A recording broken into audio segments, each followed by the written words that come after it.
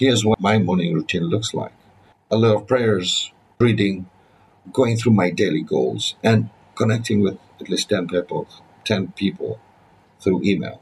And if you're looking to start or improving your morning routine, here are 6 benefits that will help you get started. Hi, I'm Murtaza Versi, and this is Engage, Relate, Perform, the show that helps leaders and organizations drive long-term results by fostering relationships and enhancing engagement.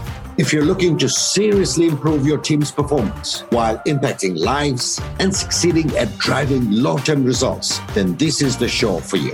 It doesn't matter that you already have that dream title or simply curious about how far you can challenge yourself. I'll be giving you practical tips, relevant commentary, and valuable insights about how you can engage and utilize relationships with talent, community, and other stakeholders around you to achieve the best results and help them stick long term. Get all the latest information at murtazaversi.com/pod. Once again, it's murtazaversi.com/pod. Really quickly, I want to give you an amazing opportunity to download my very free, very useful, very much for you ebook titled Engage, Relate, Perform: 90 Days to Conscious Leadership and Performance Culture. It is a 90-day effective guide to get you inspired for your leadership journey daily. These are practical tips you can follow every day to guarantee you give and you get the best out of the existing relationships for long-term results. As I say, it takes 90 days to create a lifestyle. That's what culture means, a way of life. So if you want to do the work, but still enjoy the journey and above all, look forward to it day by day, then go to murtazaversi.com/pod and download your copy of Engage, Relate, Perform: 90 Days to Conscious Leadership and Sustainable Performance. Admiral William McRaven, author of Make Your Bed, Little Things That Can Change Your Life, and maybe the world, explains how making your bed every morning can have a positive impact on your well-being and behavior throughout the rest of the day. He writes in his book, a normal part of a day for a Navy SEAL was we would arrive at about 7:30 in the morning, and from 7:30 to 9 o'clock, we did physical training every single morning of most of my career, and that's when I was assigned to the SEAL teams. That's not an easy thing to do every morning, and of course, some people get up, they run, or they do whatever their routine is. The idea of making the bed is it's the same sense of discipline. It's the same sense that you're going to get up and do something. But it's an easy task to undertake. You roll out of bed, you just put your bed, you make it straight. Again, you get it right too. It's not just about kind of throwing the cover over the pillow. It's about making your bed right and walking away and going, okay, that's good. That looks good. As simple as it sounds, I'm proud of this little task I did, unquote. And that is really what I think sets the tone of the rest of the day. It's the simplicity. I think it's also the more amount of time that it takes to make your bed. It doesn't take an hour to do, and yet you get this sense of accomplishment. The difference between going out for a 30-minute or an hour run or doing an hour worth of weight training or going off and doing an hour of meditation. This takes you a couple of minutes.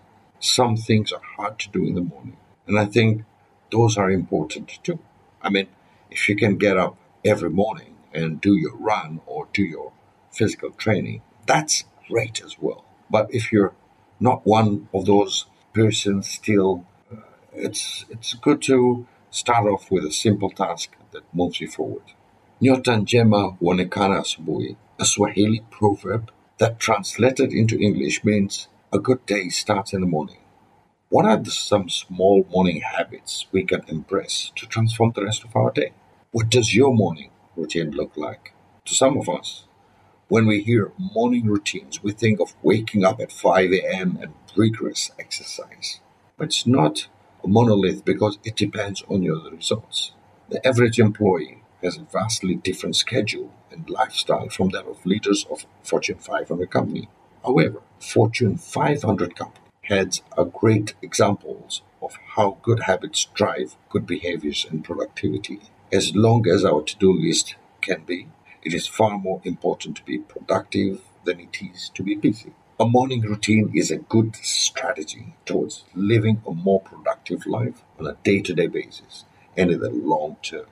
Having established a morning routine also offers a lot of other benefits, like it allows you to enjoy the night. It sets the tone for the rest of the day.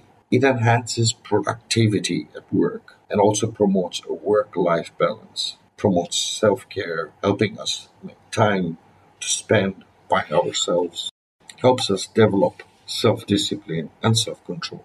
Some advocate of journaling every morning. A 2018 study at the Dominican University in California showed that those who took the time to writing their goals were significantly more likely to accomplish them than those who didn't. Whatever morning routine you choose, it is less about the action themselves and more about the time you take to carefully plan out how you're going to perform throughout the day. Morning routine is a setup, a series of habits that ensures we maintain a certain level of productivity for the rest of the day. We all have to start our day at some point, so there is probably no morning routine that is ideal for everyone. But whenever we choose to start, we have to start out right. Here's what my morning routine looks like.